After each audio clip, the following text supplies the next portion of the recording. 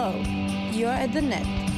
Welcome to another episode of At the Net podcast brought to you by Tex-Mex Productions. Twisting and tweaking the dials are our producers, D-Mac and Dave the Brain.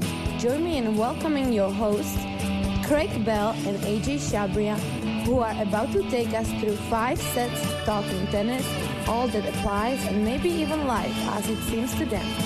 Ladies and gentlemen, Craig Bell and AJ. Thanks to our At the Net podcast girl for that fabulous introduction, and welcome fans of the great game. You're listening to Season 1, Episode 18 of At the Net podcast with AJC and CB1, who are talking the great game of tennis as it seems to us. Plus, thanks also go out to our good amigos at Tex-Mex Productions. That would be Darian D-Mac McBrayer and Dave the Brain DeLeo from back of the house, who are on the soundboards moving the dials and buttons to make us sound like real people. We're real people tonight, aren't we? Gosh, I hope so. Yeah, we're live, not Memorex. Lastly, be sure to check out our good work on SoundCloud, Fireside, Spotify, iTunes, Instagram, Facebook, Twitch, YouTube, all the important communication sites. All of them. Yeah. That you kids find popular. And if you're female, sorry guys, and would like to read the opening intro for At the Net podcast and be an At the Net girl, let us know, as we're always looking for new female voices to do the intro, even in a foreign language. Ooh la la. Yeah, I might that's add. right. All right. Little français from CB1 there. That's right. Yeah. Well, we are privileged to have the great Rick Meyer at the net with us this evening, Sunday night. You know, what a better guest than Rick Meyer, right? No, this is the best. It's so cool. Right. Pleased to be here with you guys. Thank you, Rick. I think we're going to have a lot of fun. For those of you, a little bit of background on Rick. He played on the Pro Tour for 10 years. Wow, that's a long time. Yeah. A long time out there. All the slams, reached the round of 16 at the Australian Open in 83 and third round at the U.S. Open in 80, losing to Johnny Mack, somebody that Rick probably grew up playing tennis with. Tough four-setter. Yeah. Rick also won some singles and doubles titles, had wins over a lot of the top 15 players, including Ilie Nastase. So we'll have to get to this twice, not once, but twice. Panada, Feedback, Scanlon. Oh, wow, the guy that had the golden set. Yes, Billy Scanlon from Dallas, Texas. Right. Johan Creek, who we just talked to. Johan Creek, friend of the show. Yes. Yeah. Dick Stockton, Hank Pfister, Mr. Cox. Mark Cox and Roger Taylor. Roger Taylor. Played doubles with Lindell, Gerolaitis, Newcomb, McMillan, Mayotte, and Jay Lapidus. Is it Lapidus or Lapidus? Ricky, we pronounced that. Sorry, could you repeat that? Yep. Jay Lapidus. That's how you said that right. I was the coach at Duke after he finished playing for many years. Yeah, that's right. So Rick's originally from Great Neck, New York. Played on the Great Neck North High School team with the great Mike Fishback of double-strung racket fame. We want to talk about that as well. Right. We want to learn. Yeah. And then went on to play at the University of Penn. Pretty smart guy there in the Ivy League, graduating there, and played on the team, was team captain. So that's a little bit about our guest, Rick Meyer. Rick, thanks a lot once again for coming up with us at the net, right? Yeah. On a little Sunday night action. Stay with you guys.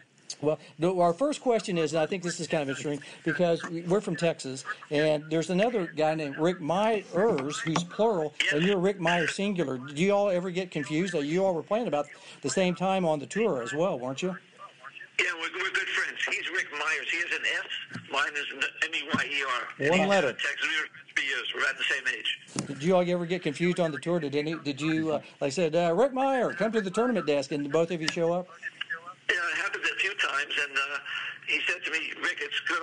People came to me, and they thought I beat Nastase, so he got some benefit from it. Because we know Rick Myers also. Yeah, we do him down here. And yes. He's in Abilene, Texas. He's a great guy, terrific guy. He's very involved with the Texas section also. Yeah, definitely. Yes. Yeah, he's a super nice guy, good player, like yourself. Did a lot of the Grand Slams, was a local Texas legend as well. Saw him a couple of weeks ago at the Hall of Fame banquet. Nice guy, and I told him we were going to be speaking with you. 2 months ago, he's on the Texas, some sectional thing that he does there for the section.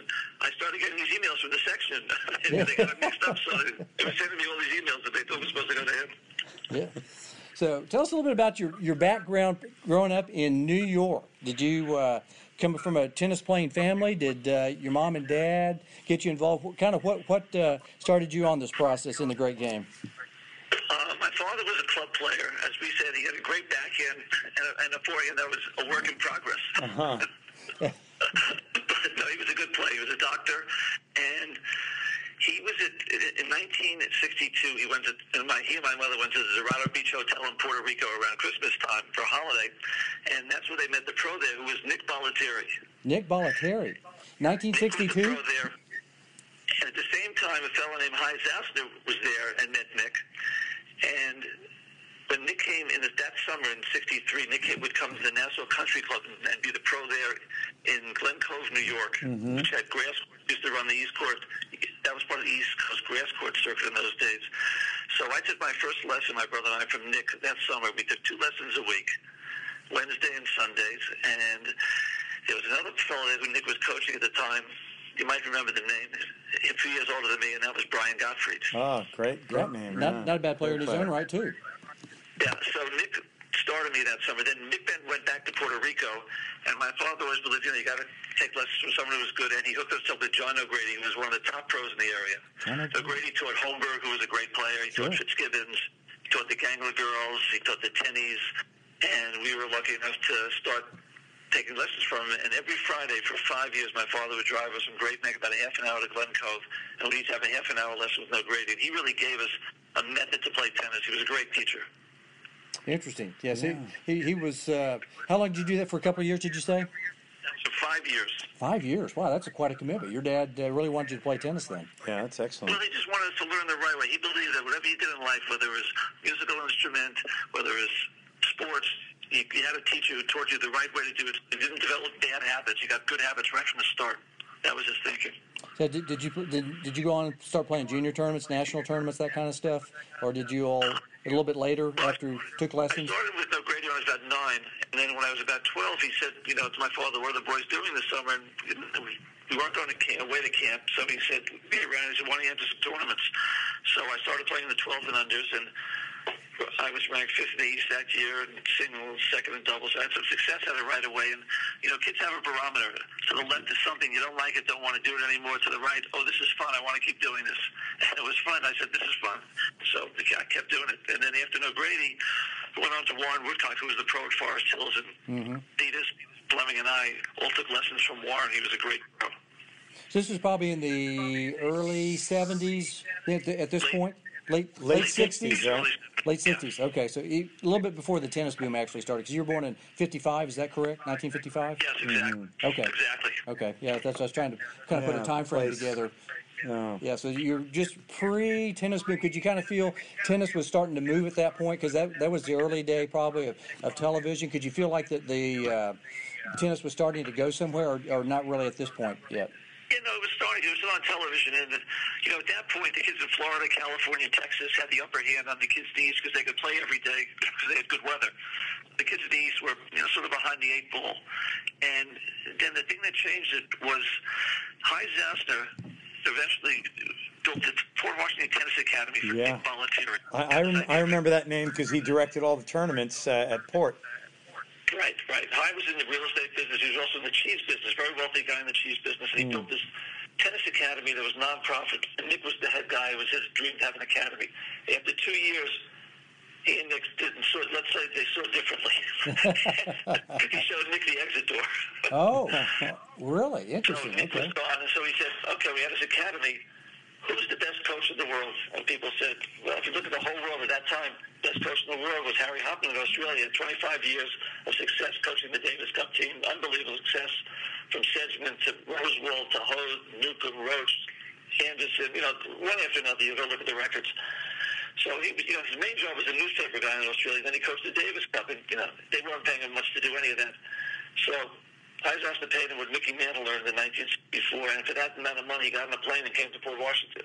He did it. It was a guaranteed 6-figure kind of a contract, huh? Exactly. Yeah. He'd never made that type of money before, so here he came to Port Washington, and suddenly we had the best coach in the world, all these courts, and the deal was that if you played the whole program with Harry, either Friday night or Saturday night for 2 hours, then you could come after school every day for free and play from 3 to 6. Wow. And that changed American tennis because suddenly the kids in the East could compete with kids from Florida. Sure. And, like they say, if you can make it in New York, you can make it anywhere. New York's a tough market. So the kids who came out of New York were pretty tough because it's a tough place to compete, whether it's business, tennis, whatever it is. So you were seeing the likes of John McEnroe, Vitas Gerulaitis. Were they all, Mary Carrillo? time, it was Vitas who was a year older than me. Peter Fleming was my year. Mac was 3 years younger. You had Michael Grant, who was in the top 100. Eric Fromm, who made it in the top 100. Eric Fromm, I remember him, Jimmy yeah. Griffin, Peter Rennert. So that was just at Port. But then also in the same area, you had Michael Fishback, whose father was a pro tour. Mike would come in and at times play with us or practice with us. Jeannie and Sandy Mayer were there. Jeannie ended up at 3 in the world. Sandy at 8. You had Dickie Stockton was from the area. Whenever he was back home from Texas, he'd come in and play. And then all the older generation would come in and play with the younger guys too at times. So tennis really became this unbelievable Eastern tennis. Kids would come from hours away to play in this program with Hopman. So every top kid played together. It was an incredible situation. And what happened was that all the guys I mentioned to you in the top 100, East has never had that many guys in the top 100 before that or after that. East always had great players. Savin won Wimbledon in 51. Holmberg beat Laver, got to the semis of Forest Hills in 58. So they're always talented, East, but not in these numbers. And it was because Hopman set the tone there. It was an unbelievable time period in Eastern tennis. And I was just lucky. When I was coming up, it was a great opportunity. So you got me thinking that can you recreate that again? I know John's got his own tennis academy back east up in Long Island, Randall's Island. Randall's Island. Can he? Is he trying to do? Here's what happened. When Hopman left and went to Florida, all the other clubs around the East said, hey, I can have a junior program. Sure. And they used to take their best kids. They wouldn't send them to Fort Washington anymore. They keep them and try and develop their own programs. So you never again had all the top kids playing under one roof. Same place, yeah. The ladder at Port Washington was tougher than any Eastern tournament because you couldn't, stay out of it. If you were in the ladder and you got a challenge, Harry said you got a week to 10 days to play it. Unless you're dead, sick, or in the hospital, you got to play that match. You lose your spot. Interesting. So it was incredibly competitive. Well, just dog eat dog. It sounded like good rules. Yeah, but it made kids tough, and you learned you had to play matches. You learned how to compete. Right. Yeah. That sounds like the perfect breeding ground for success. Yeah. That and like you said, lots of. The other thing of. that made it great for Eastern tennis was that we all had our own pros who taught us the game, who taught us how to hit the ball. Hopman was a great coach. He was not a great teacher. He didn't teach you strokes and how to hit it like a Lansdorf or a Mayer and O'Grady. Sure. But he was a great coach, and the combination is why you had a great situation. And he was all more about fitness. Fitness, for sure. Right? He was a fitness guy. He was way ahead of the curve. I mean, he had guys in Australia, doing knee jumps, lifting weights. No one else in the world was doing this stuff. And we started doing this. We started passing the kids in the East, in California, Florida, rather, because we're in better shape than most of them. So did you have people come in maybe from California go, hey, what's going on here? Did you ever have anybody just happen to come in on the plane and go, no, okay. No. Nothing that... I mean, some other places suddenly coming showing up Port Washington. It was all Eastern kids. I remember Port Washington. Of course. I'm from Oklahoma, and I remember always the Port Washington Tennis Academy. Remember the great Harry Hoffman, the name, but Oklahoma City didn't have a Port Washington Tennis Academy. Right. No, it was a unique situation because he was a guy. Think about it. Most indoor places that are done to make money. This was a non-profit. He wasn't in it to make money. He was a millionaire from the cheese business. He didn't need the money. He just did it for the goodness of the game. Yeah. And money for the local area, helping kids. He gave scholarships to kids who couldn't afford it. So it was an unbelievable place. And did a great thing. And as I recall, tons of courts, outdoor hard courts, some indoor clay, some indoor hard, and you grew up kind of like a European where you had to learn both styles of tennis, the attacking and the spinning clay game, too. Yeah, that was true. And the thing was, most of us were brought up in the East on clay. And in those days, there was red clay that were very slow, like Paris. So all of us, even guys like Mac, myself, who were serving volleys and Vitas, you learned how to construct points. You learned how to hit passing shots, and you learned how to mark points on serves. You're going to serve and volley. It was much better learning on clay. It really taught you how to play the game, which was important. That's why you saw these results. And you see guys, Mac was in the finals of the French, Vitas was in the finals of the French, from the East. Great results from these guys. So you spent, how many years did you spend at Port Washington? Most of the rest of your junior career then till college? Yes. Yeah. Oh, yeah. It was about 5 years, 5 to 6 years there with Hopman. So you had some success, in juniors, and then went on to play at University of Pennsylvania, right? Yeah, Ivy League school. Yeah. How'd that happen? How'd you get recruited to go there, or did you recruit yourself to go there? No, I was second in the East behind Jeannie Mayer, second is John Fleming. So I was a top player in the East, one of the top in the country. I was in the Junior Davis Cup team. So, I got recruiting letters, thousands of letters all the time. Guys would offer you scholarship, whether it was anywhere in the country. Most schools, they wanted top players. I wanted to go to an undergraduate business school. Penn, I had a great business school, the Wharton School. And I looked at other schools, considered other places, and it just ended up that Penn was the right place for me, and it turned out to be great. Yeah, it sounds like it. Let me back up just real quick. So you played some high school tennis with Mike Fishback. Yes. Right? So I want to know about that. Was he using the double strung at the time, or what was he just using a regular racket? He didn't use a double strung until 1977. So after high school. He graduated high school in 72, so it was years later that came about. Right. But he was a great junior. He played two hands off both sides. Right, yeah. He could flick the wrist on both sides, huh? Yeah, no, he was a great junior and great competitor, too. Mm-hmm. Unbelievable tennis head. You said his dad was a local teaching pro? Yeah, Joe played at Forest Hills in the 40s. If you look at the record, you'll see Joe Fishback. He was a very good player. Interesting. Okay. Did he go to Port Washington with you guys, or did he kind of hang mostly with his dad then?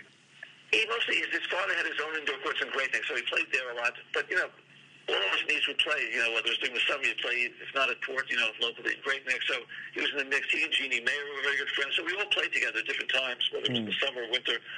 So he benefited from that. He and Gene Mayer both did the two-handed forehand. Yeah, yep. Then off after you have this great degree from Penn, you decided, let me put that on hold for a little bit and let's go on the tour and see what I got. Or did that? Were you thinking about doing the tour for 10 years, or mostly you didn't know what to do and just kind of like, okay? No, I didn't know how long. I had a good friend at Penn. The indoor courts at Penn were named the Bob Levy Indoor Courts, and Bob was a good friend. And when I was graduating, he said, your mother wants you to go to law school, business school.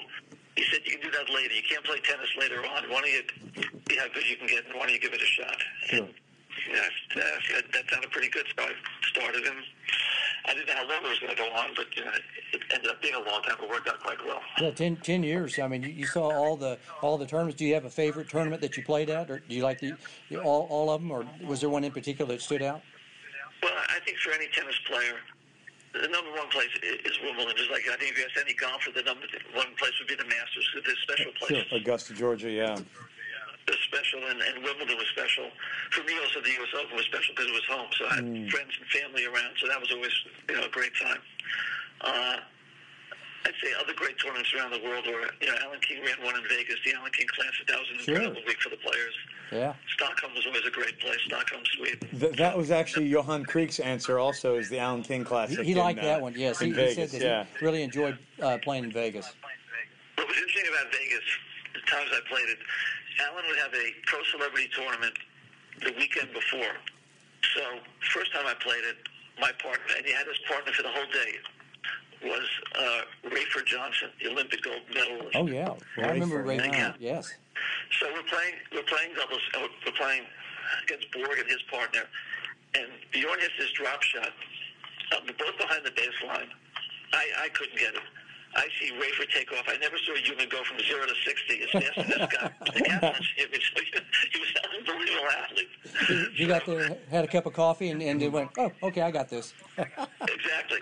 So that was the first. He was just a great human being. So I spent the day with him. That was interesting. The following year, my partner for the day was Walter Cronkite. Wow. Interesting. And that was unbelievable because he was a guy. This is before the internet, before cell phones. And the world was, in those days, the world was big. These things that went on around the world, these phones didn't hear it for days, weeks, or months. He had a window to the world that was unbelievable. And to listen to him, things he spouted were incredible that day. So that was an incredible experience. So the tournament was great in itself, but then this weekend experience before was also great about the Alan King tournament. So what was Walter? Was he a B player? Was he a 3-0, 3-5? Yeah, I'd say about a 3-5. Yeah. 4 at best. But a 10-0 interest-wise. Yeah. You sit there talking to this guy, mesmerizing. 11 on a scale of 10. Right. Yeah, and then so tell us a little bit about playing Illy. How'd you get his number? Did you figure him out, or did you just try to drive him nuts? Or he went nuts anyway all the time, so it probably didn't take too much to get him going. Well, here was the strategy. I'm playing Illy. He's won Forest Hills on grass. He's won the French on clay, the Italian on clay, the Masters 5 times. So I figured the longer the ball's in play, the less chance I have of winning the point. Sure. So you kept the points very short against Nastase.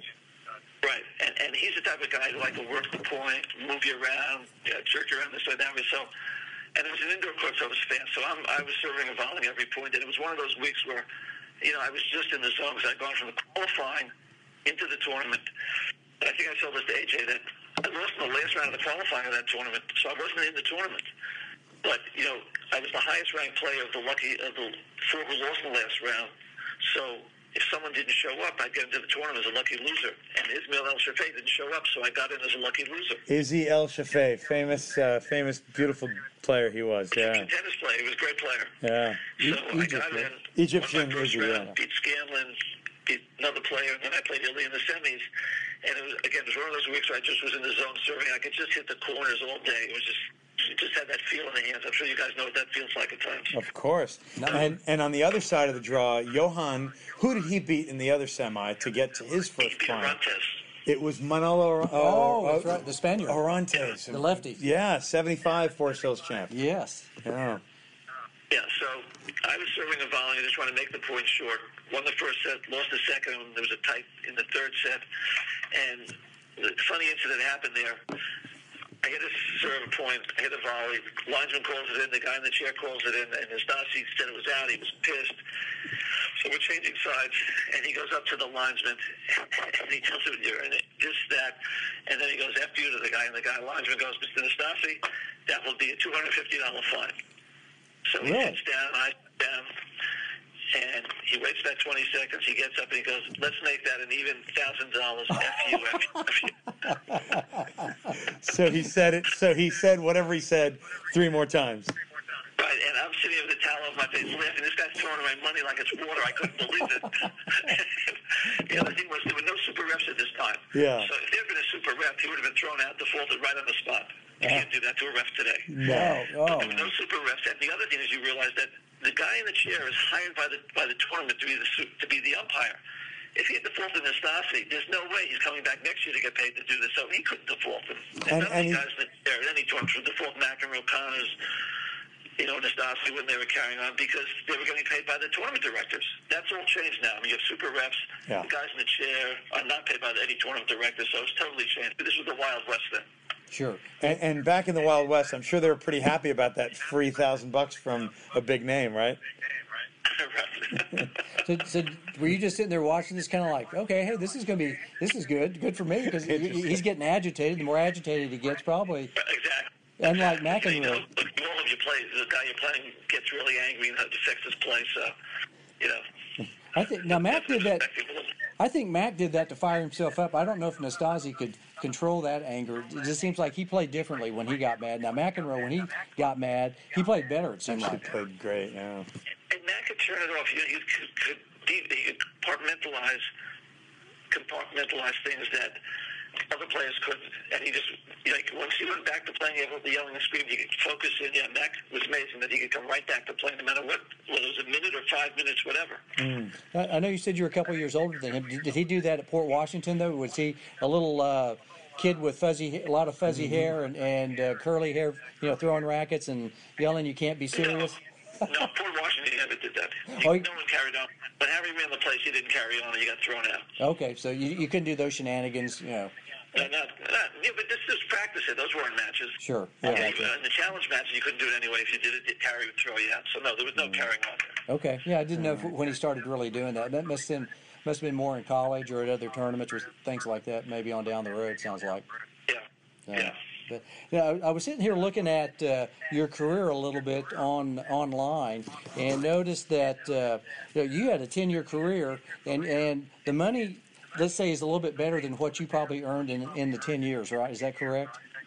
Say that again? I said the money earned in a 10-year career back in the late 70s, early 80s is a lot different than the money earned these days, would you say? Oh, my God, it's unbelievable. It's unreal. Mantle made $125,064. Derek Jeter made $20 million his last year. Yeah, and like Ash Barty won that that WTA finals. Winning the women's finals, unbelievable. 4-point-something mil. 4.5, I think, is what she ended up with. 6.4. Yeah. $6 million. Right. That's a lot of cheese. Boy. Yeah, that's a lot of money that these guys are making these days versus, comparatively speaking, to we're all kind of in the same age group that relatively the Wild West, like what you were saying, and a couple of $100 here and a couple of $100 there. Yeah. I mean, it's nice to see tennis go to where it is today, but at the same time, you feel bad. What would have Rod Laver been worth, in money? Would he have blown? In today's money, would he have blown the $40-50 million a year mark? Or I don't. It's hard to imagine if he was playing right now. To win 2 Grand Slams, and to be able to do what he created in his time frame. It would have been unbelievable, sure, no doubt about it. Just times have changed. It is what it is. Right. Now, did you play Johnny Mack at the U.S. Open, right? Yeah, we played in the 3rd round of the Open, yes. 1980 Open. The quarters in London a few weeks later. And what was that like playing Johnny Mack at both of your home turf? And I'm sure the crowd was a little raucous, maybe for both of you. Both New Yorkers, yeah. Oh, yeah, no, it was a great crowd. A lot of friends there. And it was in the grandstand court, which was the best court there because it was a very intimate court. It was like the crowd was on top piece. So that was a great court to play on, and it was a good match. No doubt about it. I noticed Tony Trabert and John Newcomb were in the booth for your match. Yes. Yeah. 2 pretty good ones. Hey, I often write for tennisplayer.net, and our CEO, John Yandel, has this great line. I myself have played John, hit with him once, and played against him once. And in describing it to John Yandel, John used an expression that I'll never forget. He said, when you play Mac, he warps the time-space continuum. I thought, what a great line from a great tennis brain. Say that again. I couldn't hear you. Say it again. He says, when you play Mac warps the time-space continuum. Whether you're hitting pretty heavy or big serves, and I hit the ball, with some spins, and I'm a good lobber, and the way that guy gets to the ball, and then he hits it sort of flat, and he can do anything he wants with the ball, but it almost speeds up. What was your experience playing John? And you're a big server. I'll give you an example. Yeah. You remember when Walt Frazier was a great basketball player, was playing against Earl Monroe, and they said to him, "You're great on defense. How do you know which way? How are you able to control him to know which way he's going?" He goes, "Let me tell you something. Not only do I know what he's doing," he goes, "Earl Monroe isn't going to know what he's doing from time to time." And that's when you played Mac. Mac could slice it, top it. Anything. It was like an audible sometimes, like at the line of scrimmage where a quarterback calls an audible. Suddenly he's going to hit it, then he chips it, dinks it, lobs it. He just had so much in his repertoire of things he could do. I mean, incredible, just an incredible talent. Remarkable. It came at you differently than Connors did or Borg did. Connors was on top of you. You felt this pressure. Jimmy was always pushing you back with Mac. I could win a lot of points on my serve, but you never knew what he was going to do in this situation, and you couldn't always read the ball the way he hit it because he could flick his wrist this way or that way. So it was always interesting to play, to say the least. Was he the toughest person you played against then, from that standpoint? Say that again? Was he the toughest person you played against? Definitely one of them. I mean, I never played Jimmy in a match. I practiced with him, but Connors for me was tough because Connors returned so well. Mac didn't return like Connors, so I could win a lot of points on my serve. With Jimmy, you always felt this pressure. Same thing with Vilas, who returned great. He made my game tough to play because he returned so well. So I hated to play guys who returned that were great returners. Those gave me the most difficult times. Yeah, Jimmy. That was almost his serve he wasn't known as much for his serve. He was still, you look back at the old clips, it's kind of interesting. He served and volleyed a lot more than what you think. He didn't hang back. He served a lot. And he actually should have had a better serve because if you look at a guy's overhead, Jimmy had one of the great overheads. He should have been more on a serve. I think he could have had a bigger first serve than just putting it in like he did many times. Yeah, Jimmy had 2 or 3 kinds of overheads. He had the traditional one, the big one, and he even had the Bud Collins skyhook kind of deal. Yeah, skyhook. I always loved Bud Collins when Connors hit that skyhook. Yeah, he was so happy. No doubt. But he had a great classic overhead. I mean, just a great one. If you look at the records. Yeah, I don't think he gets enough credit for being kind of a serve and volley. A net player, all-court net player, yeah. Yeah, I wouldn't say he was I would think of him kind of as a baseline kind of guy, grinded out. But he didn't really do that. If I've watched some old clips of classic tennis, that dude was moving towards the net a lot more than what I thought. Took that backhand early. On the rise, it'd be 1, 2, 3, and then he was coming in on the ball. Yeah, they had that sliding, inside, kind of outside in forehand. That forehand, and then this backhand with the 2 quick hands. Yeah. So, hey, speaking of that match with John, I'm holding this Jack Kramer Pro Staff with John's signature on it. He used this style racket, in fact, this model, when he played against you. There you go. Here's John's signature, and Ricky, what did you use in that match? You already had switched to graphite, huh? Yes, I was using the classic Prince graphite. Okay, yeah, the old school. Strong with gut. Gut, yeah. The 110. Yep, the 110. Yeah. And I always said, I'd go to a smaller rack when I got good enough. I never went to a smaller one. Yeah, I could never figure those out. Yeah, So you started with wood, and then most of your pro career with the classic Prince. Yeah, well, I went from wood, I went to head. I used the red head, if you remember that one, which is a great racket. Then I went to the Edge, which was a terrific racket. The head edge was a little bigger than the red one. Yeah. And then from there, I went to the Prince Graphite and used that the rest of the time. Interesting. All very popular rackets back yeah. then. Yeah, I remember them all. Oh, the Prince Graphite, that's still the granddaddy of all rackets. I mean, everything else is based off that. We've got the ATP finals on behind us. Yeah. You got to the semis of the ATP finals, right? The semis, right? Did you do the semis of one of the ATP? Not the year end. Oh, okay, but Yeah. one of the big tournaments. Yeah, you got to the semis of one of the ATP Tour events. Oh no, sorry. You got to your first final was against Johan, right? But we wanted to transition into set 2. Yes. Tell us about the what you think about pro tennis now as you look at the semis of the tournament in London right now. It's 3 out of the 4 guys one-handed backhands. What's your take on that? Yeah, I think it's surprising to say the least. Yeah. Because it's so much easier to return with 2 hands. And you look at so many of the players, I think it's looking to see most of the players, I think, coming up with 2 hands because it's such a difference returning serve. Yeah. And guys are bigger, stronger today. And you look at the serves, how big they're serving it. I'd be surprised if you see that many one-handers. It's shocking to see both these guys at one. And these two also have great one-handed backhands. These aren't just average one-handers. They're exceptional, yeah. I can't believe when I watch Steve the backhand he hits. And there's other kid too. I mean, this guy, Greece is great. Yeah, both of them. Yeah. And really 6'1", which is a bit taller than all 3 of us. 6'1" is now considered a short guy, like Roger, Rafa, or Dominic.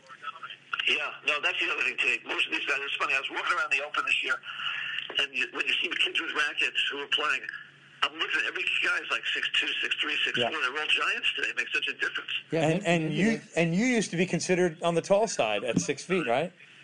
I'm 6'1", yeah. 6'1", yeah. Yeah, good size. Yeah. Medvedev, he's 6'6", I believe, isn't he? Yeah, 6'6". Stefanos is about 6'5". All these kids are. Zverev is another one, about 6'5", maybe more. Rafa 6'3". I think Rafa's more like us. Yeah. The other thing is that in today's game, having to track the ball, you got to be tall because you have to take. If you're short, you got to take so many more steps. So you take fewer steps, and all these guys are quick. We used to say when kids weren't that quick, we'd say, "Oh, he has good feel, or he has good control of finding the ball." But today, you got to be just quick. I mean, you got to be quick off the mark. So with Davis Cup coming up this week, what do you think of the new Davis Cup format? Are you a fan whole of it? new deal. I don't particularly like it because I think the older method was probably better because, and speaking of friends of mine, give countries around the world seem a better chance than what's going on than trying to just run it in 2 weeks. But, I think they did it for the money and TV. And hopefully, Davis Cup helped so many small countries develop their tennis because they received money from it, and it was a big event. So it was important for a lot of these countries, who are not in the top 16. We're talking, there are 80, 90 countries in Davis Cup. You're just talking about the top, 16 or 20 teams. So I think it's bad probably, but who knows? Let's see what happens. The Davis Cup starts tomorrow, and it goes, like you said, almost 2 weeks in Madrid. It's a shorter format. Advantage to these guys who are younger, maybe not used to going 5 sets. So a guy like, I don't know, who do you like in this Davis Cup with the new format? I don't know. I've got to take a closer look because you got to see who the second players on a lot of these teams. A lot of them have the top number 1 guy versus the number 2. Yeah, I know Novak's going to be there. I think Rafa's going to try to be there. He's signed up. Roger was not going to be there. Yeah, Roger, and I think Stan signed up, but maybe wouldn't be there. And you have Kyrgios, De Minaur. The Australian squad looks very strong, and I know Kyrgios, maybe not always amazing in 5-set formats, but always good in Davis Cup. And maybe this short format helps them. And then, of course, we've got a strong team too. It's funny, 6'1" you mentioned. Francis Tiafoe at 6'1" is noticeably the short guy on our team. We have a few larger individuals, don't we? Yeah. We've got some 6'5" plus dudes like Query. Yep. Obviously, Opelka is close to 7 feet. Big John. And Unbelievable how tall he is. yeah, Taylor Harry Fritz is on the tall side at 6'4" or 5. And Jack Sock, also a tall kid too. Yeah. Right. Yep, and then you move on to another cup, the ATP Cup. Do you think what's that all about, Rick? What do you think the ATP Cup's all about? Is that something that are they trying to get rid of Davis Cup? They used to have in Germany the Nations Cup before the French Open years ago. Yeah, in Dusseldorf, right. Yes, that was a great event because it got guys, clay court practice before the French Open, so the players loved it. Yeah. And I'm sure it'll do well because the players are going to support it. So that's important. If the players support it, you get some of the best players out there. It should go fine, I think. Yeah, it sounds like the ATP Cup and the Laver Cup worked together for the first time this year. They gave points for each, and like you said, the Dusseldorf event was a warm-up in a way on clay to get some matches before the French. This one is January 3rd through 12th, which leads into a couple tournaments like Brisbane and Sydney ahead of the Australian Open. Yep. Exactly. Yeah. So guys that want to start their year and get going, it's pre-pressure list tennis in a sense, but it's a chance to get started and make some money, and I think the guys will support it. Yeah, probably guaranteed matches without a lot of pressure, but with points and money. So where's the Hopman Cup fit in on this too? Because I like the Hopman Cup. The mixed, right? The mixed doubles. It was kind of interesting to see. Roger played against Serena. For the first time ever. I mean, that was pretty cool. 2 all-time greats on the same court. Same court, same time. I mean, that was pretty interesting match. It seems like there's a lot of cups. I don't know. I'm just kind of... Craig always says the cups runneth over. They are running over, yes. I understand that, but I'll tell you, I think the Laver Cup is great because you see combinations that you don't see in Davis Cup or Nations Cup, which is, when you saw Federer and Nadal, that was unbelievable. See those guys play doubles together. People love that. Yes, absolutely. Huge kick, yeah, and the interaction that the camera picks up on the sides, yeah. It's kind of like going to Indian Wells. Indian Wells will play doubles also, too. A lot of the guys will play. Yeah. The singles guys play doubles. Yeah. Yeah. Star-studded dubs draws. Yeah, that was just great. But that's why you get to see the combinations. You don't see in Davis Cup or Nations Cup because it's not by country. Yeah. Then you throw the Olympics in there. I mean, there's just a lot of... Are there too many team-type things, you think, or are they all going to... Is there a place for something like that? Time will tell us, and the way the crowds react to it will tell us. It all comes down to sponsorship dollars, particularly with the Nations Cup. Davis Cup will stay one way or the other because they're not going to get rid of Davis Cup because it's too important for so many countries. So the ITF is not going to let that walk away. They support it financially, and we'll make sure that continues. The Laver Cup, after Federer is done playing, will it continue? Only time will tell. And after Laver's gone, it will be that important to people. Now Laver shows up, and Federer shows up in the Dow, and people love it because it's great. I don't know if You're gonna have Rod Laver there and hitting with Federer. It's crossing the generations. All of us love that. Yeah, that's a huge kick for me too. I'm a sucker for that emotional aspect. Yeah. Come on, it's so much fun to see. It's so. Are you going to neat. venture up to Beantown for the next Laver Cup? That's right, September of 2020 in Boston. Are you going to be up there? I may very well do it if I can work it out time-wise. I may get up there. How about you guys? You going to come up from Texas? I want to come up. I love Davis Cup, and I missed out on the Prague and Geneva, and I even missed out on the Chicago, which I totally should have gone to. It's a quick flight from Dallas. But Boston, I think, is on our list. And actually, our friend PJ from the Tennis Congress talked about doing something up there, too. Oh, yeah, exactly. No, PJ's good. I did the Tennis Congress this year. He's a great guy. Yeah, remarkable fellow, yeah. Tell us about your experience with the Tennis Congress, and that's, of course, where we, I'd heard your name many times before, but that's where we actually met and had lunch and all that. How long have you been doing that? And maybe you can tell the people at home what that is and your perspective on it. It was started by PJ Simmons, who's a local player in New York. I'd probably say a 4-0 player. Loves to play, wants to improve all the time, and he had this idea getting other people like him who want to improve but have no way of touching pros who show up at the Tennis Congress like Gigi Hernandez, Tim Mayotte, John Austin, Emilio Sanchez, people who've won Grand Slam titles, numerous titles, and to be coached by them for the week, which is an unbelievable experience. Yeah. So he started but the last 3 I've done have been in Tucson. And he gets a couple hundred people. It's at the El Conquistador Hotel, which is a Hilton Hotel, beautiful location. They have 20 courts there, and then they use another location with courts. And people get to experience and work on areas they want to work on. They tell beforehand where they need improvement, where they want to work, and they're putting with coaches. For instance, I do things on the serve because my serve was clocked 130 miles an hour. It was the best shot in my game, and I think I really understand it and can teach it. So I'll do clinics on the serve and lectures on it. So those people who want to improve the serve will come to that class, and we work on it. And always able to help people, and it's a lot of fun. And people come back. A lot of them come back year after year. Some people it's just a one-time thing, but it's a great opportunity for people to get instruction by great pros that they would never get the opportunity to in their lifetime. It was my first time doing it, and I was really impressed at the number of repeat offenders, and the number of the athletes who came. There were quite a few athletes who were there all 6 years. Remarkable. Yeah. And they all seem to learn more and more and enjoy more and more. I love hearing that. And they probably had how much? I'm still learning things in this game, and I've been playing it for years. So for these people, every time they come, they'll learn a little nuance here. It could be on a serve, it could be on the ground stroke, it could be on a return to serve.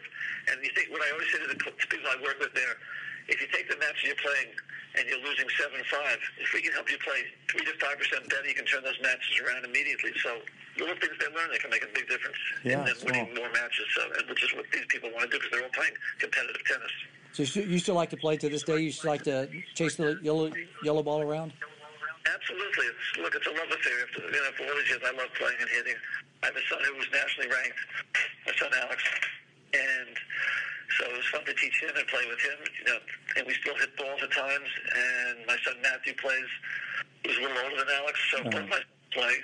And it's a love affair. I love playing tennis. I play on a team here in Stanford. We have a team we have a lot of fun with. So still playing and still enjoying it. So are you the family champ? I just got to know that. I would have to admit to that. You still are the family champ. Wow. We both have sons who are 6'3" and probably the family champ in our respective homes. It was about 16 when the title got wrestled away from me. Same in my house, about 16, yeah. Well, that's pretty good, though. Yeah, Rick's still the family champ. Not too shabby, Ricky. That's great. Yeah. So what are your thoughts on American tennis and worldwide tennis? So two different questions there. Yeah. So what do you think the state of American tennis looks like from a men's and a women's perspective, and then also internationally speaking? I think on the women's side, the women are ahead of the men, and there are probably more women ranked in the top 200 than men. I think that the USTA is coming around and hopefully will reduce some players. I think it's not easy for the U.S. players, the U.S. kids, because there's so many things vying for their attention, between computers, school, and other sports.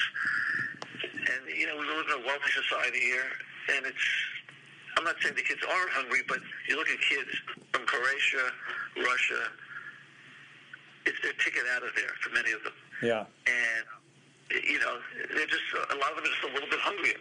Also, comparing, if you put together the U.S. kids and the world kids, here's the difference. When I was competing, 50 of the top 100 were from the U.S. Yeah. But realize when I was playing, there was no one from Russia because it was a closed society, as was all the other countries, Hungary, Bulgaria, Romania. Those were all closely. Very few players were coming out of it, unless you were a talent like Nastasi and Piriak, where they wanted them on the world.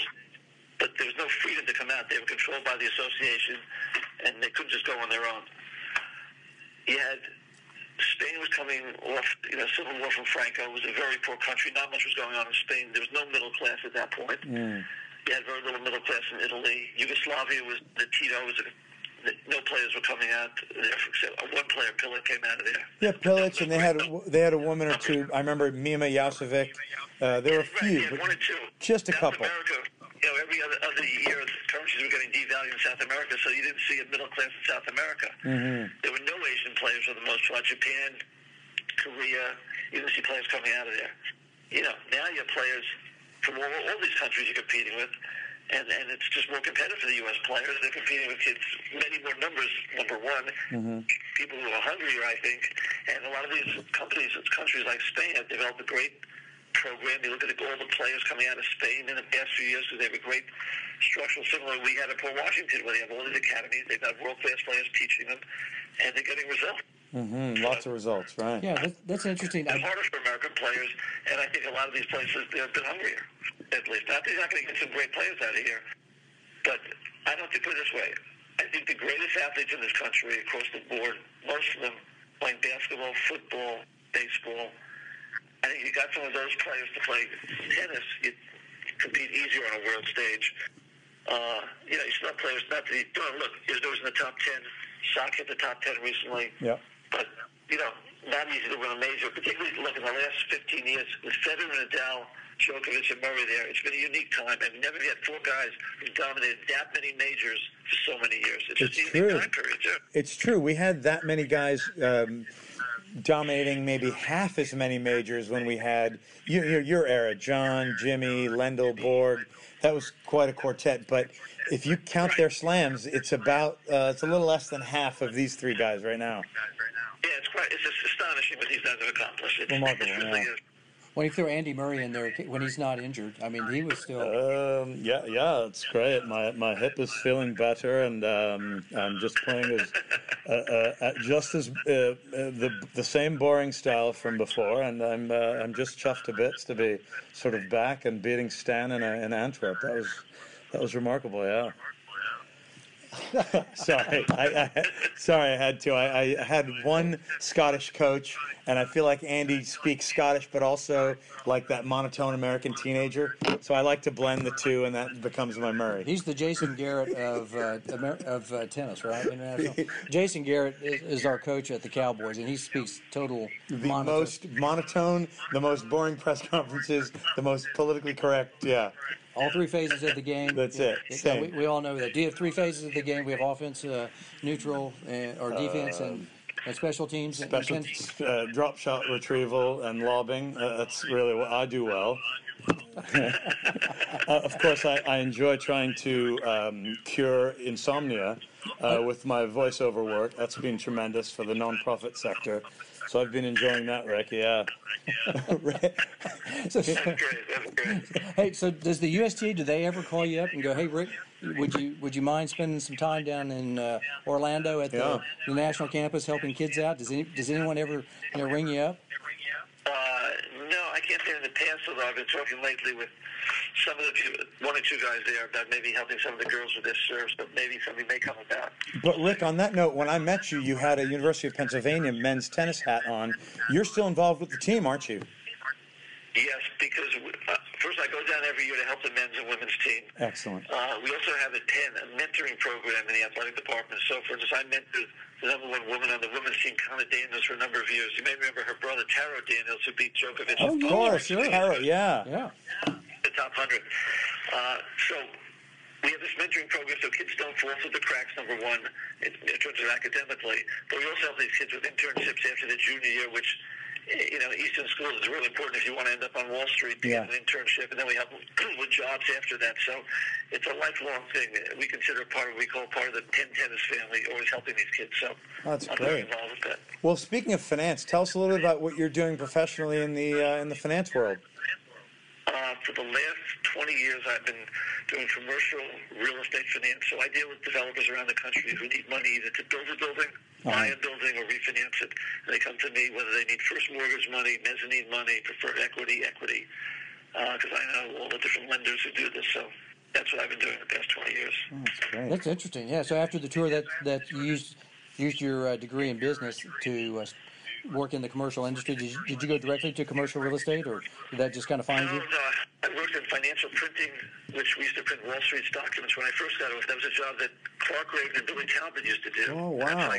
Big names in tennis, yeah. And then that business, though, died because of computerization, because he used to send money to the printer, he used to send documents to the printer right away. And after laser printers came out, they said, stuff camera ready. So 5 of the top 10 went bankrupt, never to come back. So that business died. Then I worked for Marty Whitman in the bankruptcy area. Did that for a number of years. Did some stuff in tennis, and then ended up in the real estate business the last 20. Oh, great. So not a bad deal. Great, Do you yeah. take the train down to downtown every day, New York City?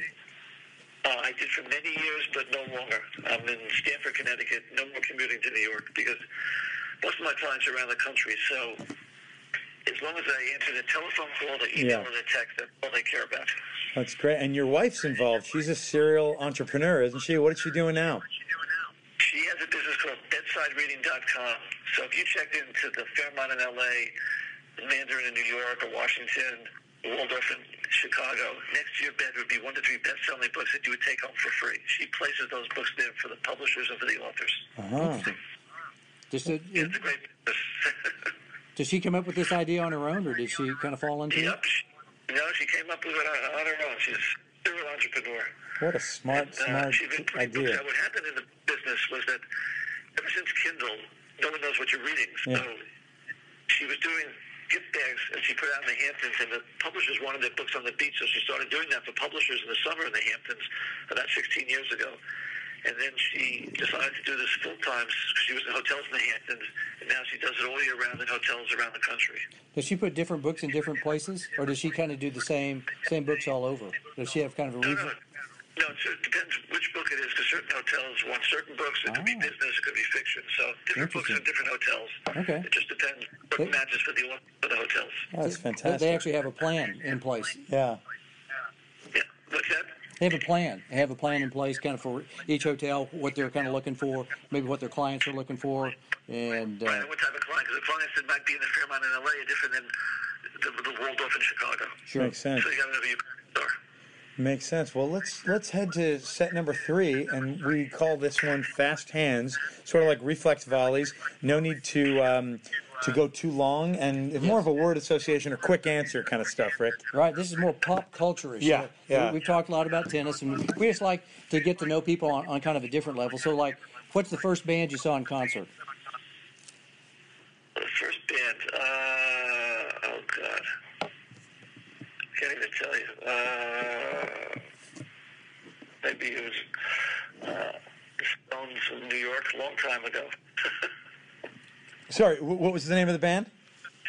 The Rolling Stones. Oh, the Stones. Stones. The Stones. Interesting. Gosh, which tour? I saw the one in the mid-'80s. You probably saw them in the 70s? Yeah, 70s, and it was New York at the Gardens. Yeah. Interesting. Oh, that's great. So now, think about a band that you really like besides the Stones. Let's say, what band would you want to hear, and where would you want to hear them at? Like, what venue would you like to be at? Wembley, and listen to the Beatles? Would you? I mean, it could be anybody. It could be old school, new school. Craig, I don't know how he's going to. Easy, the Beatles. That's that was my answer last week. The Beatles? I don't know how he's going to top Stones at Madison Square Garden, but That's pretty good. Yeah, see, he's got an answer for us. The Beatles, yeah. Yeah. To put them back together. Frank, everyone all the time. All right. Are you a movie guy, TV guy? What's your favorite movie, TV show? Movie guy. So, what's your favorite movie? The all-time is The Godfather 1 and 2. Interesting. Hadn't had that one. That was actually one of my answers from last week. Godfather 2. Interesting. So you like the more the mafia style movies? Is that kind of what you're into, the crime movie, or do you like? I just think they were the two best movies of all time, and then The Casablanca would be number 3. That's a tremendous the great one, bogey movie. Yeah. Yeah. Yep. Are you a TV guy? You watch any TV? Absolutely. Okay. Absolutely. What shows do you watch? What are you? All-time favorite that's off now was Seinfeld. Seinfeld. That's mine. That definitely comes up in our conversations. All the time. Yeah. Recently watched a great show, an Australian TV show on Acorn Television through British TV called A Place to Call Home. Unbelievable. Interesting. You guys should take a look. A Place to Call Home. A Place to Call Home. We'll look that one up. Yeah. Was that back in the 90s, 2000s? When was it? This is recent. Oh, recent. recent. Okay. Interesting. It takes place in 1950. It starts in 1953 in Australia. Interesting. Okay. And then 50s Australia. Okay. A Place to Call Home. we'll look it up. I'm gonna look that one up. And our people watching this, watch it and clap back to us. Tell us what you think. Place to Call Home.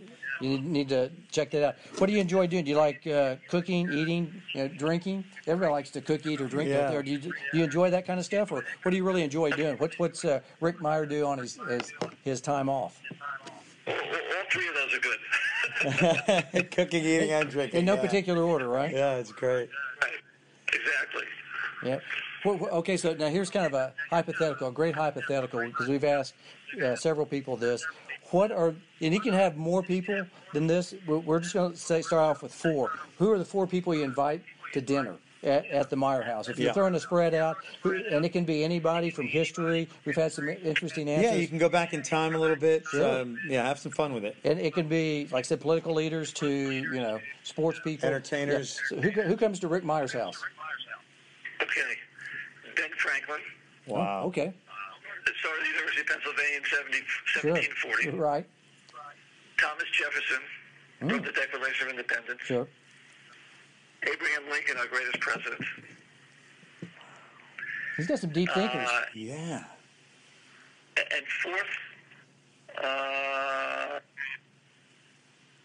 maybe Mahatma Gandhi. Interesting. We've had him. Yeah, we've had Gandhi. He's a good answer. There's got to be an award for Ricky Meyer for being the most patriotic and philosophical at the same time dinner guest group. That was awesome. Yeah, Ben Franklin would be great, because he invented. Not only was he was a great inventor, just a great mind, had a lot of stuff going on, and he's on the 100. Do you think he's more well known for the $100 bill, or being like at University of Pennsylvania? Is he? Most people call it. Worldwide a $100 bill, because the whole world has a $100 bill. Everybody wants a Franklin. Everybody knows Mr. Franklin. Which is the largest employer in Philadelphia and just one of the great universities in this country. Oh, yeah. Are you an East Coast guy or a West Coast guy? My son also is a graduate there. I went there, my brother went there, my son went there. Oh, you're a lot of Quakers in your house. Yes. Right, and it makes my wife a Penn mom. That's great. Where'd she go to college? Is she He went to Colorado College. Oh, yeah, yes. small liberal arts school. Yes. In fact, The CC Tigers in Colorado Springs. Yes. Yeah. So how'd you all meet? She's from Colorado. You're from New York. Where'd you all meet? I'm going to divert real She's quick. from Colorado. She's from Great Neck also, where I grew up. Okay. You were probably in high school or college, huh? Yep. We knew each other from a young age. Oh, that's great. So just a thought here real quick. How'd she get out to Colorado? A close friend of hers from Great Neck was in school there, and she went out to visit her, saw the Rockies, and said, "This is just beautiful. I got to go to school here." Oh, okay. Hey, back then, did Colorado College do what they do in the modern era, which is short semesters of one class? Not even semesters, but quarters. Yeah, they did it. It's called the block method. It's interesting you know that. And it's a great way of learning, because you have one course for 3 weeks, and that's all you study. Not 6 or 8 weeks, not quarters. I had that at 10 or 4 weeks, whatever it is. Yeah. I wish I had that, because it would let you just study one course. Like when I was at Penn, you'd have 4 or 5 courses. You go, what do I study tonight? You got to juggle, where at Colorado College, you just intensely dig deep into one course. It's brilliant. I think it's terrific. It's a great way of learning. Yep. All right, a lot of people, I think more schools probably taught on the block method than what's done now. East Coast, West Coast? East Coast. I figured you might say that. Yeah, I figured he would. Why, though? For the culture or the scenery or the hills or what? Culture, change of seasons. Where I was born, but my wife had lived in L.A., so we spend time in L.A., and I do love L.A., and her mother lives in San Francisco, so I do love the West Coast, and I love the weather, obviously, and I have a lot of tennis friends out there. For sure. Ideally, spend time in part of the year in both, so I wouldn't have to deal with winter anymore. Yeah, the shoveling of snow, yeah, I don't miss that. Right, so I can play tennis outdoors all year round. That'd be the best, yes. Mountains or beach? Beach. I know your wife is probably going to say mountains. No, she loves the water, too. She would, too. Near the water. I grew up right near the water. I spent a lot of time sitting at the water at the beach in Great Neck and looking, and there's something calming about that open area, so I love being near the water. She does, too. I like the mountains, but if I had to take one, the water wins over mountains. What's your favorite season? Do you like summer, winter, spring, fall? I like spring because it's new beginnings. The clocks go forward. It stays lighter, longer. Yeah. And it's new things happening, so I love the spring. Yeah. I mean, although I do love fall, and that's when we used to play high school tennis, so fall was a great time of year also. So in New York, they have fall high school tennis? The boys used to play in the fall, yeah. Interesting, okay. Because, we It makes more sense. You come off the summer with kids, if they played any tennis, Sure. now you play a lot, you come into the season, and then you've been playing. As opposed to in the spring, a lot of kids didn't have a chance to play in the winter, so you come in, you're really cold. Yeah. And, we played in Oklahoma. We played in the spring. We had spring season only. Yeah, in Texas it's spring here too. Yeah. Well, and they had some fall stuff. So you had the team in fall and individuals in spring. Individuals in spring. Yeah. For public, not We private had school. team in the fall, and then you had individual in the spring. We would have singles and doubles in the States, individual stuff in the spring. Gotcha. Well, what's your favorite holiday? Thanksgiving. Thanksgiving. Oh, next interesting. week. Yeah. That was actually my answer too last week. Well, how come? Just being thankful for everything that you have, or relatives? Dad, and also it's a holiday. Just getting together with friends. It's not about gifts and this or that. It's just get together, have a nice, casual, lovely time, based on just relationships. And I believe life is based on relationships. That's what I always tell my kids. Oh, fantastic answer. Yeah. Spare time. What do you like to do in your spare time? I go to the gym every day. I like to play tennis. I play squash. I love to read. Reading is a luxury, so I love to read. Go to the movies. Spend time with my wife, my kids. Have you seen Ford versus Ferrari? That's kind of the latest. I've heard really good things about it. I just Just wondered, came out Friday. Yeah. Have you seen that? I didn't see it, but we went to the movies Friday night, and we saw Liar, the one with Helen Mirren. You should see it. It's great. Oh yeah, I hear good things. Yeah. Okay, Liar. Movie. Yeah. Good one. Hey, Rick, I see you as a guy who is well before your time. You mentioned how Hopman was well before his time and started the way modern tennis is played. People make a big deal out of, I guess you'd call it politics, whether it's religious or what. You were actually probably the first as part of a Jewish and Arab doubles team. Can you tell us a little bit about that? Yes. What happened was, I told you earlier that I got into Sarasota because Ismail Al-Shafei didn't show up. Yeah, right. So I said to Victoria Selmy, who was the AT rep, I said, next time I see him, dinner's on me with him, wherever it is in the world. Awesome. So when I see him, I'm buying him dinner because I got into the tournament and obviously ended up getting to the finals. Yeah. So in 1981, I was straight into the tournament, Sofia, Bulgaria. And at that time, it was still behind the Iron Curtain. So I go to Sofia, I walk into the dining room, and there sitting at the table is Ismail Al-Shafei and his wife. And I walk up to him and I say, Izzy, I'm buying you dinner tonight. He goes, why? I said, because you didn't show up in Sarasota, and I'm forever grateful. And I'm sure your wallet was, it was a pretty easy blow to your wallet, unlike some of the hotels where your wife, where her books are, right? He said, you're lucky it is in Paris or London. That's right. Some huge city like Paris, London, New York, Chicago, right. And so we're staying at the best hotel in Sofia. You have a menu that was like a restaurant in Paris, and you'd ask the waiter, could I have this, could I have that? No, we're out of this, we're out of that, we don't have this. All they had was anemic chicken and rice. They had Russian beer, which is very strong, but they did have caviar, which came from the Balkans. There's a Balkan in that area, so the caviar, which was the cheapest caviar you could ever eat. It was, because it was local, and it was from that area. So I'm sitting with Izzy, and he says, this was the last tournament he was going to play. He was retiring after this tournament.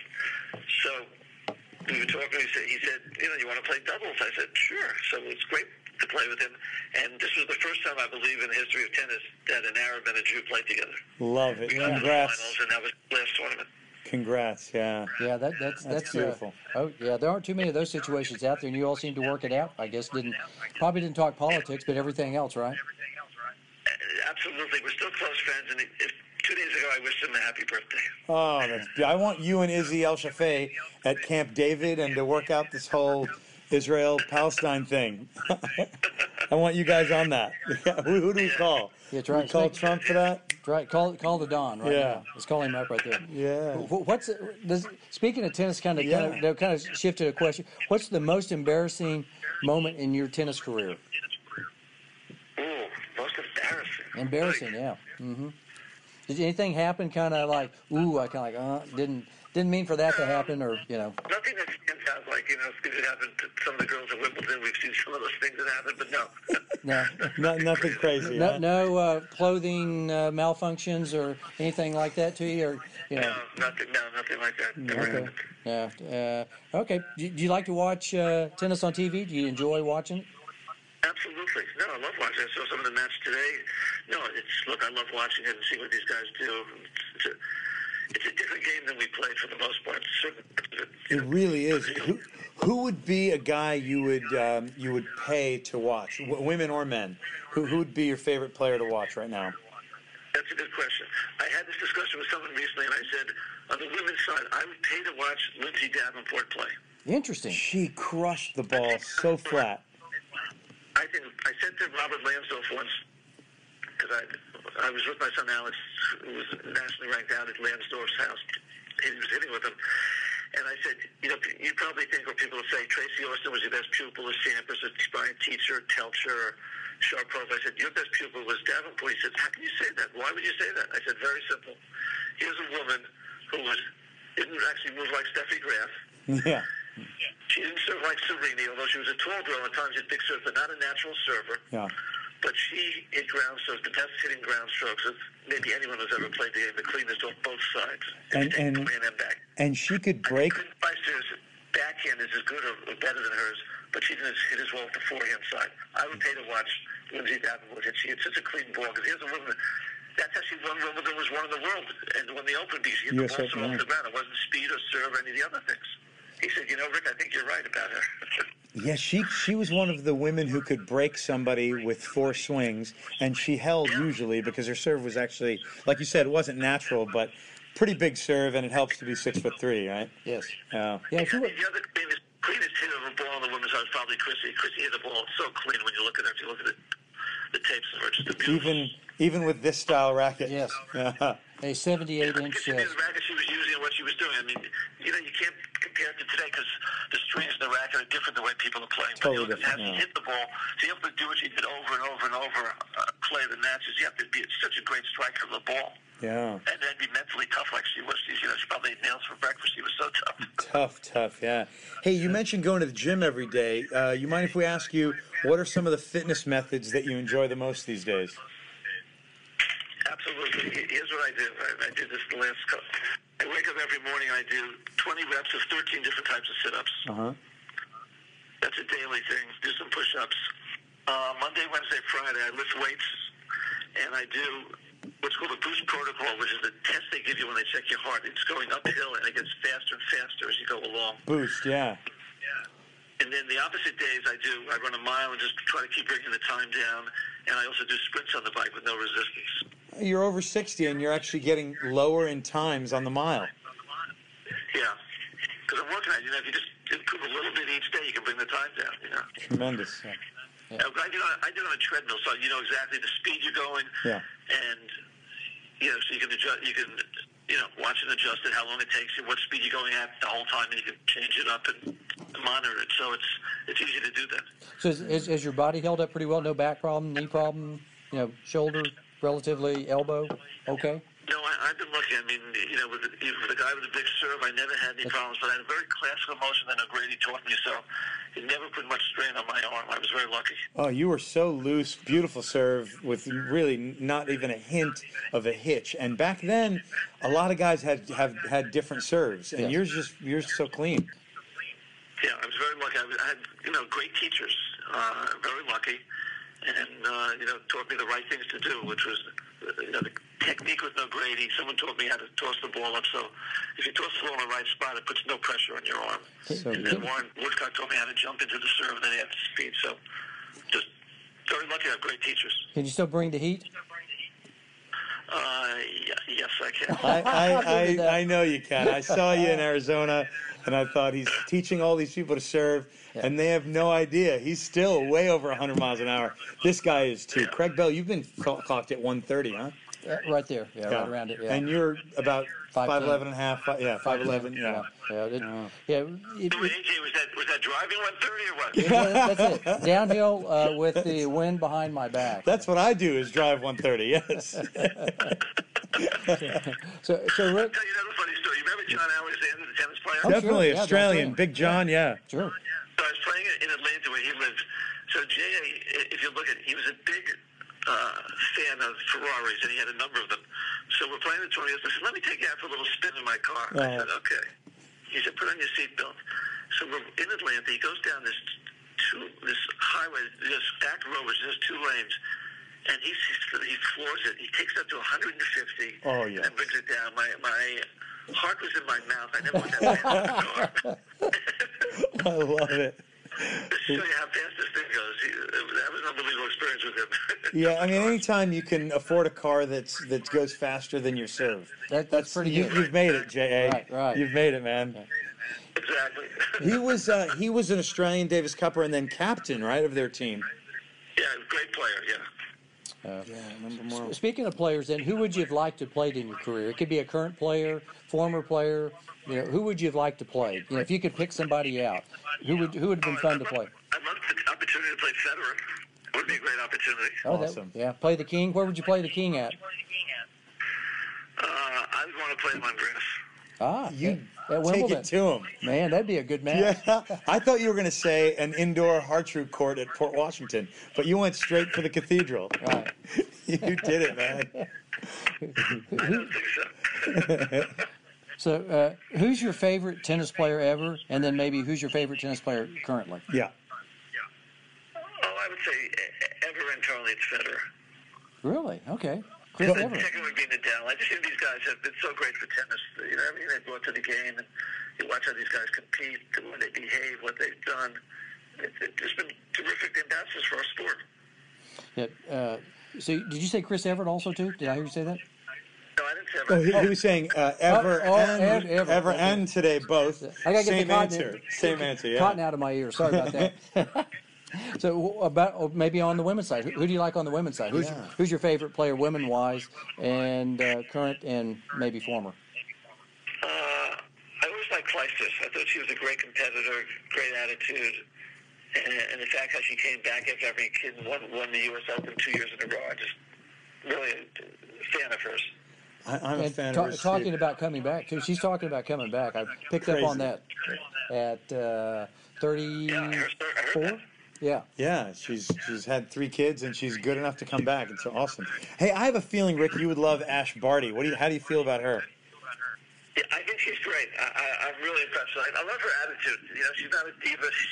She's out there fighting like a typical Australian, and really seems to have her values together. I was reading about the guy who's been coaching her, not on the court, but off the court. Oh, Tizer. Yeah, Tizer. Tiz, she calls him.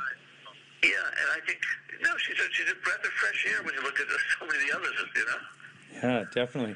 Hey, any superstitions or rituals that you had? The only things, I don't know if it was superstition or ritual, but habits I had. For instance, when I serve, I would always bounce the ball, say, 3 times in the deuce court and 2 times in the air court. And it probably happened because I won a match sometime doing that. Really? And you just kept that tradition. So you still. I will tell you a funny habit that Vitas had. And I played doubles with him in Sydney and other places, but we're playing doubles in Sydney. And he, when we changed sides, would not walk across the court to go return serve. He'd walk around the court. And it must have been that when he either beat Connors the first time or beat someone the first time, he won, and he just did it the rest of his career. I never noticed that. That's so funny. Yeah. Did you call him out on it? You're like, hey, what are you doing, Vitas? Did he say it? I just noticed, he goes, Rick, this is what I do. Don't, let me do what I do. Yeah, please. Yeah. And the way we played doubles together, that was fun because he was such a great guy to play doubles with. He returned so well, and he was such a fun guy. So he wanted to go around the court. That's fine with me. Yeah. And he probably, I don't know if he had a Ferrari, but did he ever take you for a ride in the Rolls Royce? Yes. Yeah. In fact, one time during the Open, right before the Open, we were practicing at his house. Nastasi was there, Borg was there, and a few other guys. And it rained, so Mr. Gerolaitis clearly got his courts from Great Neck in Roslyn indoors. So we're driving in his Rolls, and Nastasi's in the car in front of him. And we stop on Norland Boulevard driving, and Nastasi gets out of the car and moves us. That's beautiful. Cars going back and forth both ways. That is great. It must have been an adventure living around Vitas, being with Vitas, knowing Vitas. Was he as bigger than life in every way that you hear about him? He was bigger than life. He was one of the nicest people you could ever meet. Just a generous, lovely guy. Give you the shirt off his back. And, he was no carrying on. He just went out. He also, people think about him, Studio 54 and all that. I would say he, along with Vilas, Gottfried, Borg, and him, and Joe Connors in there, were the hardest practices of that era. Interesting. He just practiced more than most guys. He would hit for hours. A lot of guys would go out and play sets. We'd go out and sometimes just hit for hours at times because he just wanted to get grooved and feel good. And he practiced as hard as anyone. Harry used to run him into the ground, and he'd take everything Harry gave him. So he was basically a gym rat, as they say in basketball, or a court rat. Yeah, and what was interesting, when he came to Port Washington, he was about 16. And at 16, I watched Michael Fishback just tear him apart at the Orange Bowl. Easy, not even close. That year he came to Port Washington, and within a year, most kids get better by the season, maybe by the months, weeks. He was getting better by the minute. Wow. I mean, he was a talent. He just, a star rising, and by 17, the next year he won the national clay courts, was one of the best juniors. By the next year, he really was the best junior. He didn't win Kalamazoo, but he was the best junior without a doubt, and went farther than anyone else of his year. Interesting. Yeah, I didn't know Awesome that. guy. Yeah. So what sport would you have played if it wasn't for tennis? If you could say, okay, I'm not playing tennis, what other sport would you have liked to have played? Well, before I played tennis, I swam competitively as a swimmer. Interesting. Yeah, so I was a competitive swimmer as a kid and did that up until age 13, and then decided to just play tennis. I mean, I played baseball as a kid. That was always...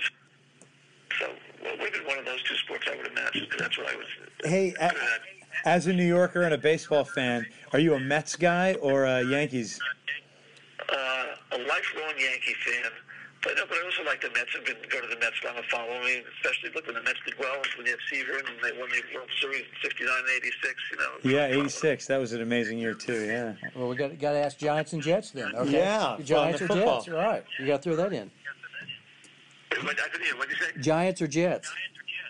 Oh, Giants. Really? Even with Joe Willie? Oh, come on. Back in '69? Yeah. Broadway Of Joe? course, it was a great time. I went to go to Jet games, but from a young age, always, the Giants were there before the Jets even existed. That's right. Yeah. So Knicks or Nets? Let's go basketball. So Knicks? Knicks. Okay. Yeah. Total Knicks. Your answers are all consistent because most Yankees, Giants, and Knicks fans, Okay, well- it's a cabal. I think Okay, it's a, last one then. Rangers or Islanders? Rangers. I knew it. Man, he went straight down the line. Just down the middle. Oh. Excellent. He didn't go answers, for any all of the of it. counterculture groups. It's funny. Our next guest next week will be, you probably know her. We've had another New Yorker on from Long Island, Noah Rubin, and our next one is Christina McHale, huge Yankees fan. Really? Yeah, That's funny. she lives in New Jersey. So another New Yorker by phone next week. Okay, so if you There go you go. Yankees, do you go Mick or do you go Roger? I couldn't hear you. I said if you're a Yankee fan, do you go the Mick or do you go Roger Maris? Mickey Mantle. Oh, okay, yeah, I think This is even a little before Rick's time, but I love right yeah. around there. I mean, love he, it. he Yeah. was probably, if he's 55, then you start seeing Roger Maris, Mickey Mantle, those guys. That was about the time when they were in his wheelhouse. Oh, that's great. Yeah, well, I'm an old guy too, so Yeah. I know these things. My brother loved Mickey Mantle, and we lived in Oklahoma. That's right. Mickey's he has the He's an steakhouse Okie. Right, he's in from Oak City. Oklahoma. So Yeah. here's the team, 1961. We had Scarron on first, Richardson at second, Kubek at shortstop, Tony Kubek. Moyer at third, and you had Mantle in the outfield. In center, right, you had Maris, and left you had either Tresh, Elston Howard, Court, and then Yogi behind the plate. Yeah, Oh, that's great. Yogi had already gone by then. No, Yogi was still there, but Elston Howard was coming up at that time. I see. You had Whitey Ford pitching, you had Ralph Terry pitching. Howie Reynolds was towards the end of his career. Did you go to quite a few games? Pitching. Did you go to quite a few games? Yes. Up in the Bronx, you did it, huh? Yes. Bronx was great. I went to a lot of games at Shea Stadium, too, because that was easy from Great. Yeah, Shea is so easy. You're in the North Shore of Long Island, very close to you, yeah. Yeah, exactly. All right, so we got 2 more questions for you. We appreciate the time because we kind of gone overtime with We you. went a little over, but it's been so great and engaging. Thank you, Ricky. Yeah. But last 2 here. Last 2. We're in the home stretch. All right, so if you wouldn't be involved in tennis, what would you really want to be involved with? Are you doing what you think you want to be involved in? Obviously, you have a second career in finance. Is that really, if you wouldn't have played tennis, do you see yourself doing what you're doing right now, or would you have been involved in something else? Would you want to be a doctor, lawyer? It would have been one or two things. I always thought growing up I was going to be a surgeon because my father was a surgeon. And he and Irv Glick was the doctor at the Open. You might know Irv Glick. I don't know if you knew that name. He lived across the street from us. Irv, my father, four other doctors, built and owned a hospital on Little Neck, Queens, right there on the expressway called Deepdale General. So my father would take me into the operating room on weekends at times when he'd have an emergency, and I'd put on the green outfit, the hat, the mask, and I'd scrub with him, and I'd stand right at the table and watch him operate. So I always thought I'd be a doctor growing up. And other times, when he would say scalpel, Kay McEnroe, John's mother, would hand him the scalpel because he was an operating room assistant in those days. Wow. Really? Kay Didn't McEnroe? know that. Kay, yeah. Interesting. Kay was a brilliant woman. She was an operating room assistant. And that's why I always thought John was good under pressure, because she was good under pressure. She understood it, because in her situation, it wasn't losing a match. They could lose a patient's life. No so question. She really understood. I remember Mrs. McEnroe had the best hair in junior tennis at Port. Just the coolest hair, always perfect. And John, of course, did not have this. No, she was a great lady. Unfortunately, she passed away last year, but a great lady. But the other thing was, so I always thought I'd be a doctor, and then I think if I wasn't that, I probably would have ended up on Wall Street, investor banking or private equity or something. Interesting, yeah. It could have been, up there with the big guys, making the big money. Not that you're probably doing badly, He's doing fine now, too. All right, last question. Here it is. The creme de la creme. If you could wave your magic tennis wand, kind of like being the commissioner, what would you change about the great game? If you would change anything, are there any ideas, any thoughts? You could make the great game better. Why? What I'd like to see them do is speed up the grass at Wimbledon the way it used to be, so you had to serve and volley. That will help you in your match with Roger. Right. Yeah, that would do that. I'd like to see them probably speed up Australia a little. The clay is still slow in Paris. That way you got a little more variation in games, because imagine if everyone had to serve and volley, what it would be like. Right. At Wimbledon, because you could stay back on the grass because it would be faster and the balls are faster. It'd be pretty interesting, I think. Yeah, no, Roger even said that at the ATP Finals that he felt like the court this year was faster than previous courts. I heard him say that. Yes, no, I heard that too. And also, when he won in Australia, when he came back to win his 19th major, they said that year Australia played quicker than other years. They either redone the courts, they put less sand in it, it goes quicker. And depending on what ball you use, not only what ball you use, not deep ball, it's what felt you use. Well, I grew up in Great Neck. There was a guy who used to make the felt for the tennis ball for Wilson and Penn. Oh, wow. Interesting. They called me up and they want a fast ball, a slow ball. The thickness of the felt determines if it's faster or slower. So I'd like to see him speed up the ball a little at Wimbledon. Well, I'm Rafa Nadal, Ricky Meyer. I enjoy talking with you, but I do not endorse any of your changes. All of these are, I prefer to work hard. I like the longer points. I don't think I can agree with anything you're saying. I'm sorry, Ricky. That's okay. We all have our own opinions. We can disagree, no? Yes. Yes. And have a meal maybe in Mallorca one day, right? Absolutely. You didn't know you were going to have Andy Murray and Rafael Nadal on the podcast with you No, tonight, did they you? would be honest with you. What a treat. I'm told I do a good Novak, and I'm working on the Roger, but they're just not ready for prime time yet. Right. Not ready. Sorry. Like on Saturday Night Live, they're not ready for primetime players. Yeah, and I did want to make that reference, that live from New York, it's Ricky Meyer. That's right. And I did that on the Instagram, but thank you, Ricky. This has been absolutely a blast hanging with you, man. Thank you. Yeah, we were. No, pleasure for me too. Great questions, and it's fun. Having it's like a press conference where you can just throwing it out and coming up with answers quickly. It's fun, and I love that. Oh, good. So Good. I we bet you- appreciate you kind of going with us because sometimes, we don't know how people are going to take that, whether they like that kind of stuff or Yeah. not. We like it. I have some more other questions also, too. Yeah. We like James Bond. We're Bond fans. Yeah, that's right. Bond. Oh, are you kidding? And if you spoke to my kids from a young age, I indoctrinated each one. I took them from, the first one, Goldfinger, Yeah. Dr. No, right up to the end. They both have seen all of them. Well, Oh, I if love you got it. 2 seconds, okay, which one? Who do you like? Do you like Sean Connery? Do you like... if Number you, one is Sean, without a doubt. I okay. knew it. I knew he'd say Sean. yeah. Which movie? See, I like Goldfinger. I'm a Goldfinger fan, big time. Yeah, no, that's a great one. We actually during slams, Ricky, we go 5 sets, and one of our sort of segments is Craig asks me, like Auric Goldfinger did on the golf course. What does Craig ask Bond? What's that? What is What's your game, Mr. Bond? Yeah, What's and your game? Right.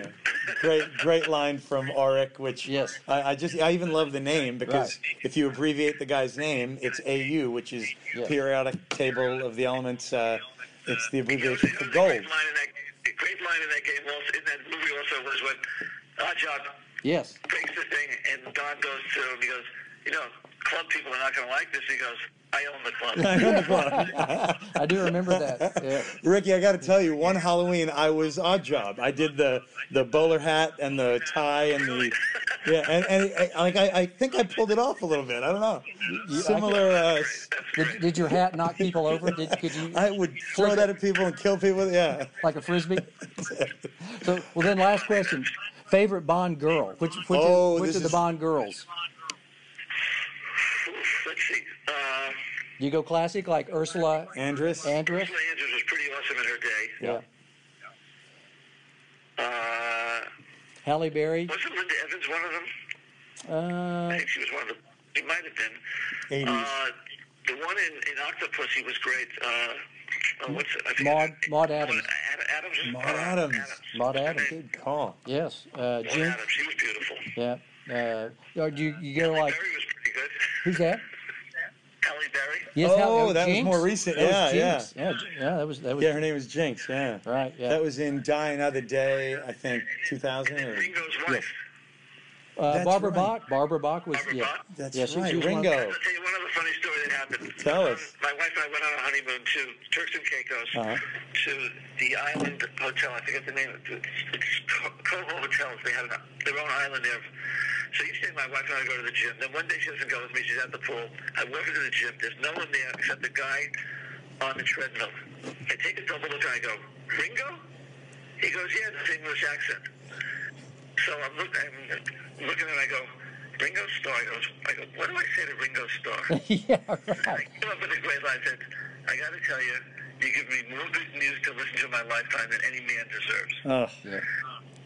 Yeah. He started smiling, and we started talking, and we started getting on tennis. He knew Venus, so we had this whole discussion. I had this 20-minute talk with Ringo.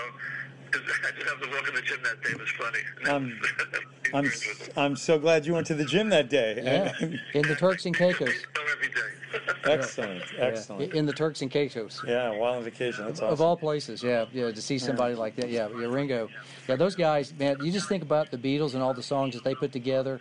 It's a fascinating library of just hit after hit after hit, and Yeah, no, it's mind-blowing. If you think about it, so many different types of music. When they came with Sgt. Pepper's, they added the violins and all the strings to all their music. Yeah. Changed over the years. I mean, and just so many number one hits. and only like Mind-blowing. 8 years. I think they were just together 8 years, if I'm correct. 62 to I about don't even 70. think it was that long. Yeah, maybe 7. Yeah, they were starting to 63, 64 just- till about 70. just the massive amount of that catalog that they have. Yeah, I think they had over 40 number one hits. I mean, it was ridiculous. Yeah, I was a Beatle fan, and it was just really interesting to just think. Oh yeah, I forgot about that song. Oh yeah, I forgot about that Yeah. song. Oh yeah, that one too. Yeah, they just had. I don't know if you guys have Sorpo with what's his name who does carpool karaoke in the car. James Corden. Yeah. yeah, the British guy. The one he did with Paul McCartney is fabulous. If you haven't seen it, Oh, he goes back to Liverpool. And they start talking in the car right there. Yeah, and unbelievable. He goes back to Liverpool. He goes into this pub that they used to go to, and they just opened the curtain. People are sitting there, and there's Paul McCartney with his band playing.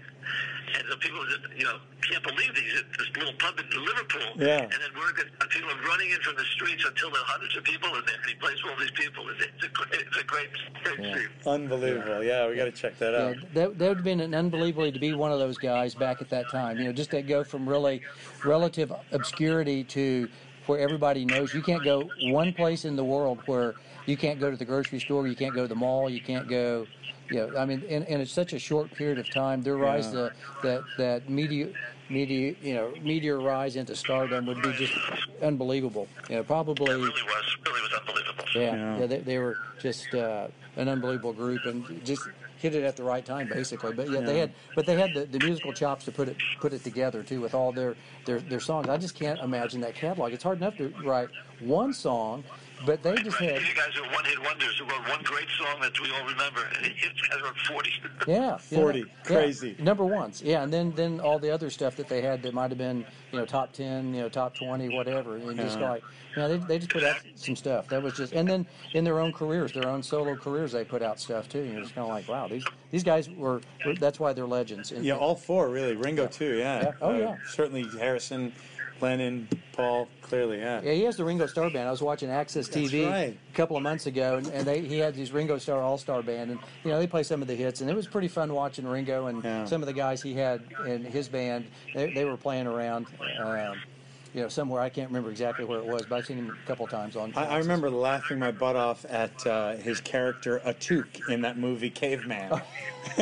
Yeah, it was hilarious. They went to video. They went to a video. Real it fast. was not critically acclaimed, but definitely amazing for an 11-year-old watching a movie. That was remarkable. There's some scantily clad women, I think, maybe that had, maybe. Yet another reason to love that movie. Yeah.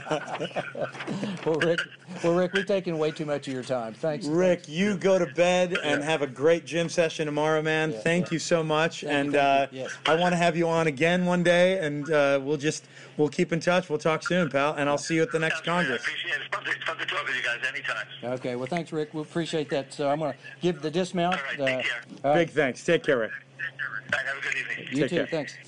Thanks for listening to Season 1, Episode 18 with the great Rick Meyer of At The Net Podcast. Be sure to tell a friend or friends, as we like your peeps, and hopefully they'll like us. And that's the tennis news as it Seems to us. Good night from Dallas, Texas, everybody. See you later. Take care. Thank you.